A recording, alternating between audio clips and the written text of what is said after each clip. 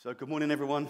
As you've just been told, I'm Scott. I'm the associate pastor here, and my main role is to oversee the pastoral life of Reading Family Church. And today I just want to be able to talk into that, about what that looks like here at RFC. But friends, before I get there, what a week we've had. What a week we've had. From the first news of the medics being gravely concerned, and of the members of the royal family flying to Scotland, to the swift announcement of the death of Queen Elizabeth II. Then yesterday, I watched the proclamation and the declaration of King Charles III. It's all happened so quick. I think Janet referenced it, 48 hours. Wow, how quick it's happened. We've been caught up in a unique moment in history. In fact, the moment we find ourselves in is one that sees our nation, and maybe even many of us, feeling uneasy, uncertain, and maybe even a bit fearful. Our confidence in good health has been rocked by the pandemic over these years.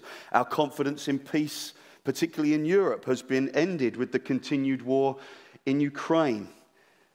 Even our ability to heat our homes and use all our technology, we've taken for granted for many, many years, becomes an issue for many. It may become an issue for many of us. And then the comfort we can take from bank balances is being challenged yet again.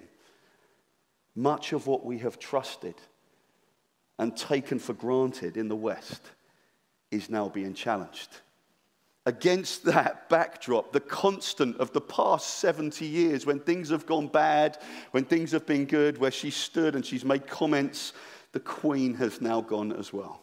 Her Majesty, the Queen, has died. In fact, one reporter put it like this: in bewildering days like these, the UK would instinctively look to its Queen for reassurance. But this time, with the nation facing hard economic challenges amid constitutional and political upheaval, there is no calming presence from Her Majesty. That was Mark Easton on the BBC. We're left in the UK with the aftermath and even a vague current reality of COVID, a war, a cost of living crisis, a new Prime Minister and a government that is new as well, and a new king. This is without taking into account any prejudice you may experience regarding the colour of your skin, your sex, your age, any disability you may have, or just the background you are from. Any one of those things is destabilising enough to cause uncertainty. All added together leaves us consciously or subconsciously feeling uncertain, uneasy, and maybe even fearful. Just take a breath. I just want to paint a picture for you of what we're facing. Because this is where I am so pleased that I am part of a church family. A community that understands that actually, as much as we are born in certain nations at certain times, we are all sheep in a flock that spans all ages, all peoples, and all nations. We are part of the flock of Jesus Christ. As such, we get to learn from him what it is to love and care for one another, especially in moments like this. What is it to be a church family? Friends, it was only a little over a year ago that we started to talk about Jesus gathering the sheep back in off the hills, back into in-person meetings. Now we feel Jesus is leading us on again by jumping to 2 meetings to make room for new sheep and the sheep that are lost who are going to be found and brought into our fold. But for us to gather new people in against the background of what we're facing, we want them gathered into a church family that is working out what it is to live for Jesus together, caring for each other in these times in which we live. So what does it look like? I'm going to mention 3 things. I'm going to think, what's it look like for us? What are the structures we got in place as a church? And who is the one that is leading us? So firstly, let me pray before I get there.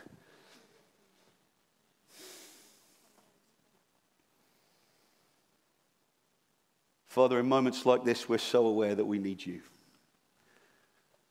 Not one of us in this room could have just let it just pass us by over this past week. Whatever it's invoked in us, we know we've had to come on our knees to you and speak to you.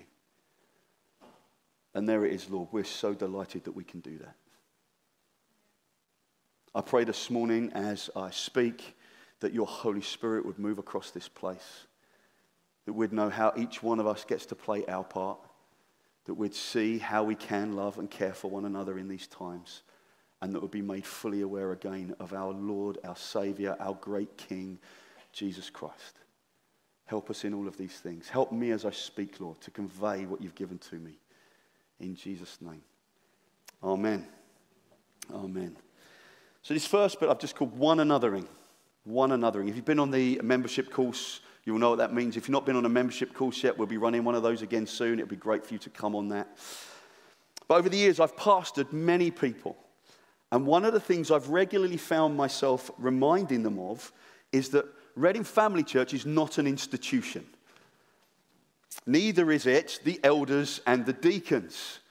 No, RFC is all of us. Look around you. This church is made up of individuals who are brothers and sisters who, if you have made this church your home, you are the church called RFC. I am one of those people. I am not RFC. Why do I say this? Because we see in the New Testament that it's no longer priests who do all the pastoring. No, now we are a royal priesthood of believers.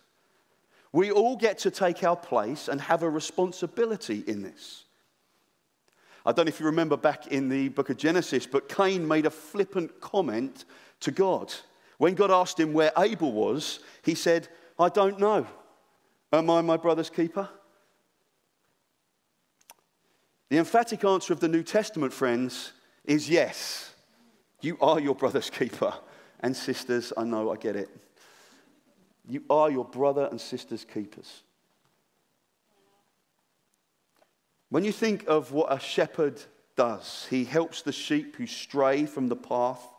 He goes after them, he picks them up, he takes them up in his arms or he puts them on his shoulders and he carries them back to the safe place.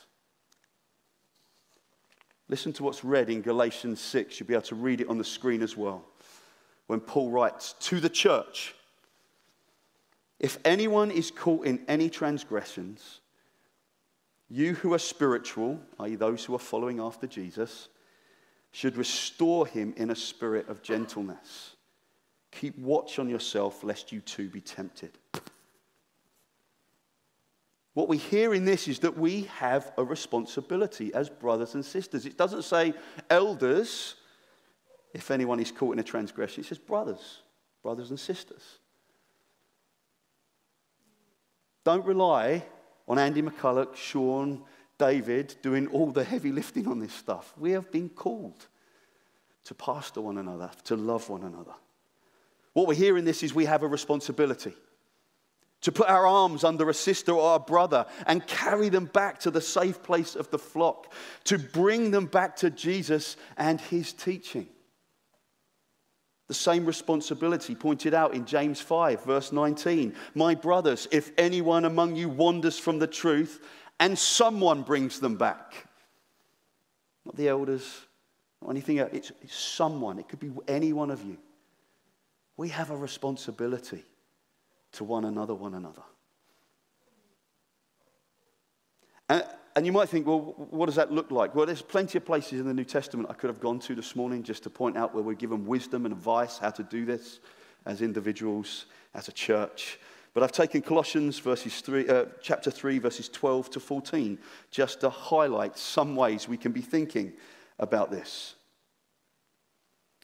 Paul writes, put on then, as God's chosen ones, holy and beloved, compassion, kindness, humility, meekness, and patience, bearing with one another, if one has a complaint against another, forgiving each other, as the Lord has forgiven you, so you also must forgive.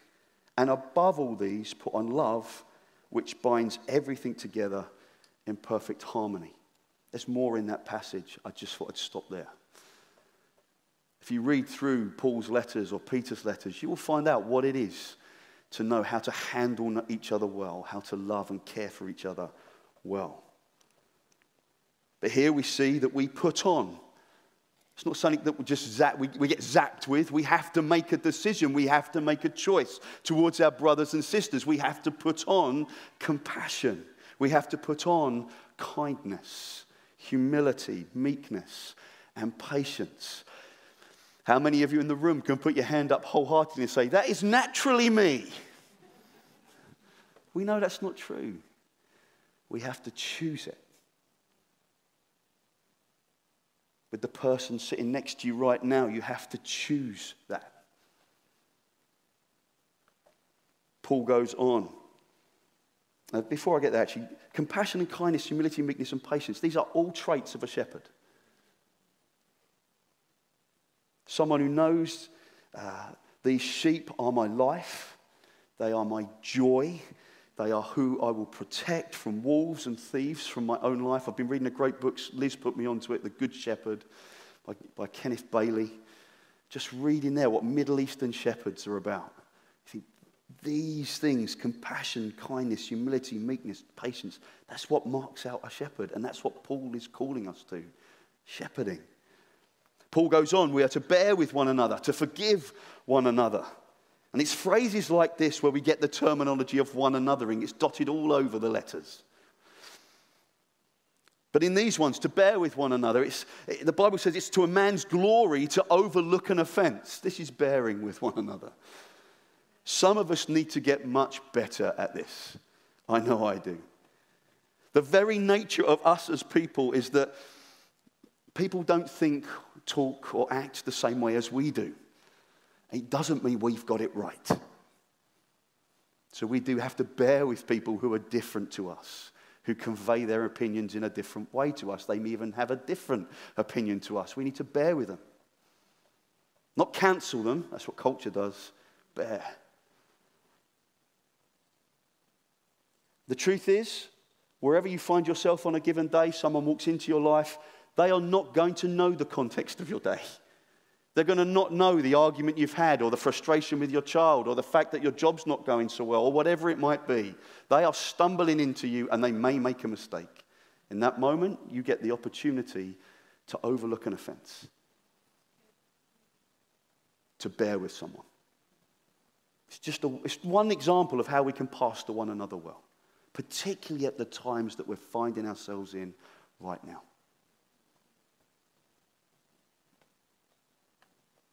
Paul calls us to love in this passage. Ultimately, this is what is needed to shepherd. The love that puts arms under and says, I'll carry you for a while. I'll bear with you and I'll forgive you when you hurt me. You know, hurting people hurt people, right? That's a great phrase Sean taught me years ago. Hurting people hurt people. We as brothers and sisters get to receive some of that hurt sometimes, to take it on the chin. And to forgive when it really penetrates us so that we can carry a brother or sister back to the flock, to find them back under the love, the care, the teaching of Jesus Christ.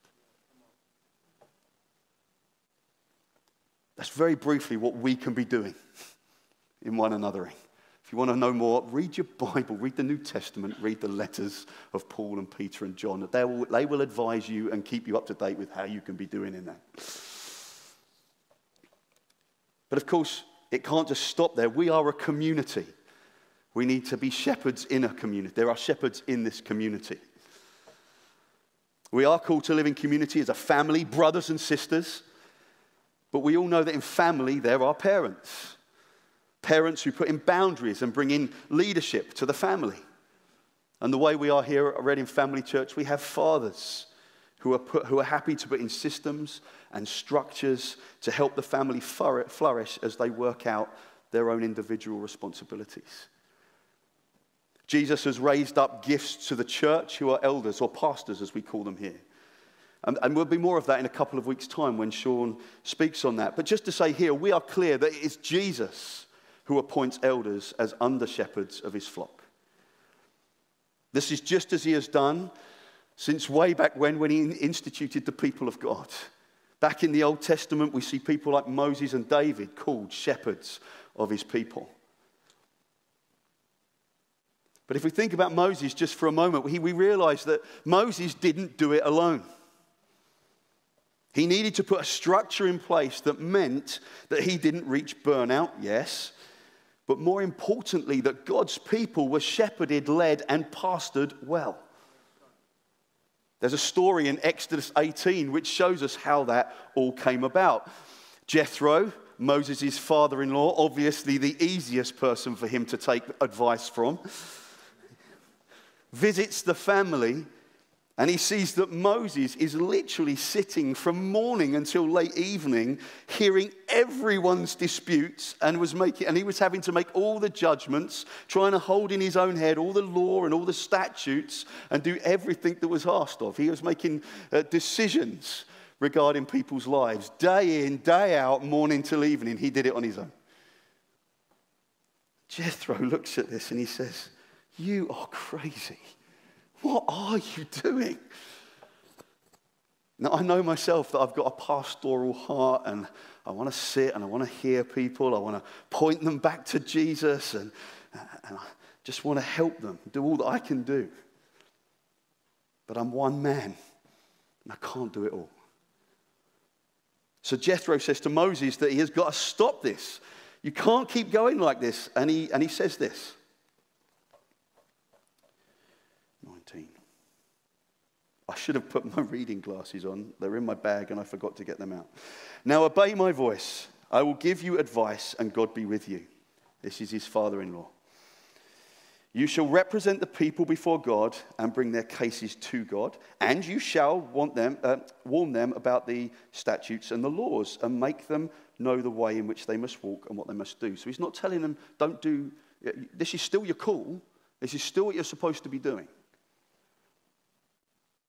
"Moreover, look for able men from all the people, men who fear God, who are trustworthy and and hate a bribe, and place such men over the people as chiefs of thousands, of hundreds, of fifties, and of tens. And let them judge the people at all times. Every great matter they shall bring to you, but any small matter they shall decide themselves. So it will be easier for you, and they will bear the burden with you. If you do this, God will direct you. You will be able to endure, and all this people also will go to their place in peace." Jethro gave some very wise advice. So Moses did organize himself and the people in order for people to be loved and cared for, shepherded well. And we likewise here at Reading Family Church have organized ourselves. As elders, we can't do it all, so we have some things that help us. We've got RFC3s. There should be a list of things going up, I think. We've got RFC3s, groups of 3 or 4 that read the Bible together throughout the week and send comments to each other. These groups encourage us to be in the Word of God and to consider what it is saying to us on a daily basis. So we're not just reading, we're trying to think, what is God saying to us? They also have the benefit of becoming smaller groups within church life that you end up praying with and for. So if you're not yet in a 3, you'd like to be in one, then please contact the church office where Catherine will get you connected up, or maybe speak to your life group leader, come into that in a moment, and they may be able to get you connected up. So that's 3s. That's one way we're organizing ourselves for pastoral care. Another way we're doing this is life groups. As it happens, our new life group system opens today. I got my first alert early this morning that someone had signed up to my group. So well done, that person who had got in before the buzzer. Very good. And they signed up. So we signed up today. And we would call you, please be part of a life group at Reading Family Church. After the meeting, Catherine's going to be out just around the corner from the tea and coffee area. If you want to have any more information about how life groups works, then she's going to be there for you to talk to her. But just to say this, our life groups are there to bring connection, family, and discipleship. Just as Moses organized himself into smaller groups, we do the same. So that you can get to know the people in your group and form relationships and friendships across church life. They are the first port of call when it comes to pastoral issues. And your life group leaders are people recognized by the elders as being people who you can pray with and who will help you process life in line with the teachings of Jesus as best they understand them. They're not supposed to know it all, your life group leaders. They are amazing people who have put their hand up and said, we will be under shepherds, help shepherd this flock in this time. So lose your job, having a baby, having relational issues, you may well want to speak to your life group leader and check in with them and have a conversation. Please get signed up to a life group this term if you want to plug into our church pastorally. However, they may not be able to offer all the help that you need because of time or simply not knowing what to do. So they may well refer you to the pastoral care team. Yes, we have a pastoral care team at Reading Family Church, and it's currently a small team of excellent people who are available to listen and pray and hear you. And they're not there to judge you, just to pray and to listen. People like David and Bola, Ian and Judy, Mick and Mary, Catherine, Sarah Rook, B, myself, Liz, Sean, Helen, Putley, Lucy Thomas, amongst many others, well, a few others, are all part of that team amongst who are there to serve you in this way. We're not counselors, but we are those who will point you back to the teachings of Jesus and encourage you in your walk with him in the place where you'll find yourself in life right now. Now, I say small right now. We are looking to expand the team. So on Monday, the 3rd of October, we are running a pastoral care taster evening at the church. It sounds very grand, doesn't it? At the church office. We'll be looking at what pastoral care looks like here at the church, and we'll be inviting people to join the wider team after this. Life groups is not the only way where you can access help through the pastoral care team. There's an email you can contact, and you can contact me personally or Catherine on pastoral@readingfamilychurch.org.uk. That gets seen by me and Catherine, nobody else. If you send in an email to that, it's only me and Catherine that will see that. And so just if you're thinking, I don't know who to go to, but I don't really just want to go to a faceless, I don't know what that email goes to. It goes to me and Catherine. And so if you are struggling, you don't know who to talk to, please contact us on that. Or just call.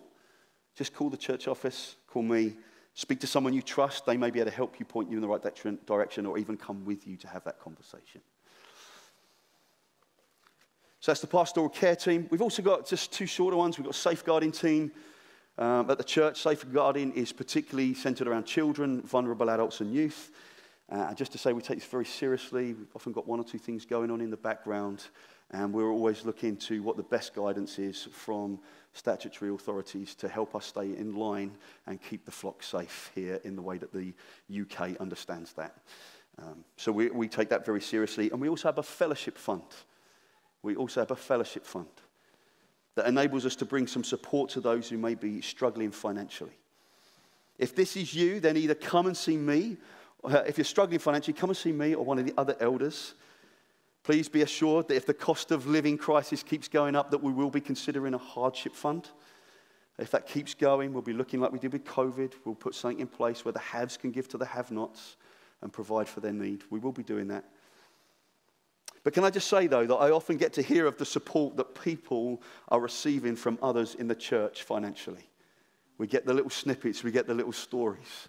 And every time we hear it as elders, it's like, wow, we so love the generous nature of our church. It's remarkable because it does show this generous people that we're trying to be, we don't think that when we've given our tithe, that's it, we've done our bit, and now if something happens in church life, the church centrally deals with that. No, we give our money to Jesus generously. We say, no, we'll give that proportion to the church. But then if other needs arise, we as a people say, and we will service those needs as they arise as well. We're not expecting central church to deal with everything. All of these things that I've just mentioned are in place as a community to bring love and support and care to this flock of Jesus' sheep. To partner with and to bring shape to the one anothering that we so know is already happening across the church. But friends, we are clear at RFC that Jesus is the shepherd of this flock. He is the shepherd. In John 10, 1-5 and 4-16, he calls himself the Good Shepherd. I just want to read it to you. These are fantastic verses. He says, truly, truly, I say to you, he who does not enter the sheepfold by the door, but climbs in by another way, that man is a thief and a robber. But he who enters by the door is the shepherd of the sheep. To him the gatekeeper opens. The sheep hear his voice, and he calls his own sheep by name and leads them on. When he has brought out all his own, he goes before them, and the sheep follow him, for they know his voice. A stranger they will not follow, but they will flee from him, for they do not know the voice of strangers. Okay, Jesus, who are you? I am the good shepherd. I am the good shepherd. I know my own, and my own know me. Just as the Father knows me, and I know the Father. And I lay down my life for the sheep. And I have other sheep that are not of this fold. I must bring them in also, and they will listen to my voice. So there will be one flock, one shepherd. For this reason, the Father loves me, because I lay down my life that I may take it up again. No one takes it from me, but I lay it down of my own accord. I have authority to lay it down, and I have authority to take it up again. This charge I have received from my Father. Jesus is the good shepherd. He is the voice we are listening to. We are clear he is the shepherd of this flock. When we consider Psalm 23, we know that it is Jesus is the one who is leading us to still waters. It is he who causes us to lay down in green pastures as a people, where there is peace and food and rest, knowing his protection. He is the one that is there in the midst of the valley, leading us with his rod and his staff, preparing tables in the midst of our enemies. It is Jesus. He is the good shepherd. As the good shepherd, he was willing to lay down his life for his sheep, that we would be protected and saved from sin, the devil, and death. His are the everlasting arms which uphold us. It is him who carries us and holds us and tends to our wounds, often through the under-shepherds and the brothers and sisters that he has put around us. It's him. It is Jesus who shows us how to love and care for one another. And it is his who inspired the letters of the New Testament, where we continue to find out how to live life as community together. It's Jesus, the Good Shepherd. Friends, I started with the uneasiness, the uncertainty of life in the UK right now. But we have a shepherd who gives us certainty and gives us the hope that we need. The Bible says that we have not been given a spirit of fear, but the Holy Spirit, a spirit of sonship. He is the one whose government knows no end. Liz Truss is here, she will go. Jesus will never go. His government knows no end. He is the constant. He is the Prince of Peace. Because we know him, we can know peace that transcends all understanding. It is our friends that should be looking at us and saying, how do you have such peace as there's so much turmoil in the country? Because we know the Good Shepherd. He is the one who owns the cattle on 1,000 hills. He is Jehovah Jireh, our provider. It is in Jesus we trust, friends, as the King of Kings and the Lord of Lords, our good and faithful shepherd. Maybe you've experienced the love and the support of people in this church. Maybe you've experienced the love and care of the elders through one of the particular ways that we've put in place, or even personally. But you wouldn't say yet this morning that you are a Christian. You enjoy being around church, you belong to us, but you're not yet following the Good Shepherd. Friends, can I just tell you, all that care and love that you've experienced is because of Jesus. It's not just because we're nice people. The Queen served as she served because she knew one greater than herself, who led her as far as we're led to believe. Friends, if you wouldn't yet call yourself a Christian, can I urge you, follow the Good Shepherd. Follow the Good Shepherd. If you want to know how to do that, then come see Sean, or if you know David, could just give a wave. to come and see David or Liz or one of us you've seen at the front. We'll help you out. Talk to the person you've come with or introduced you to the church. You need to know him. As I land today, friends, it is Jesus who leads this community. I want us to be really clear on that. And as much as he led us to gather everyone back up again, he is now leading us to look after and care for one another.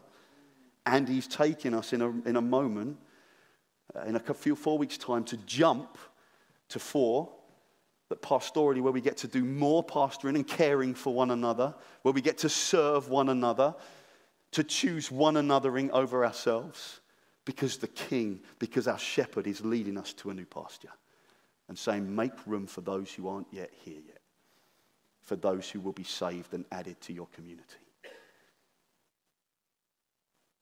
And on that journey, friends, let's be those who pastor and look out for one another. Amen?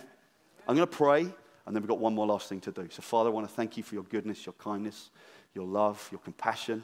I want to thank you as we come this morning as a body of people, as a community, as a family, that we come knowing the Good Shepherd. Knowing that as much as life is changing in the UK beyond recognition, that the constants that we once knew have now been rocked and are no longer there, that we come to the one who is constant, who is unchanging, who is everlasting, who is the same yesterday, today, and forever, whose government is going to know no end, who is the Prince of Peace. We come to you with confidence, with hope, and with faith, knowing the love and the care of your Son, Jesus Christ, and you, Father, in heaven. And we know all this by the power of your Holy Spirit. I pray, would you send us out from here today knowing, again, that you are at work amongst your people and in this nation and the nations of the world. In Jesus' name I pray. Amen. Amen.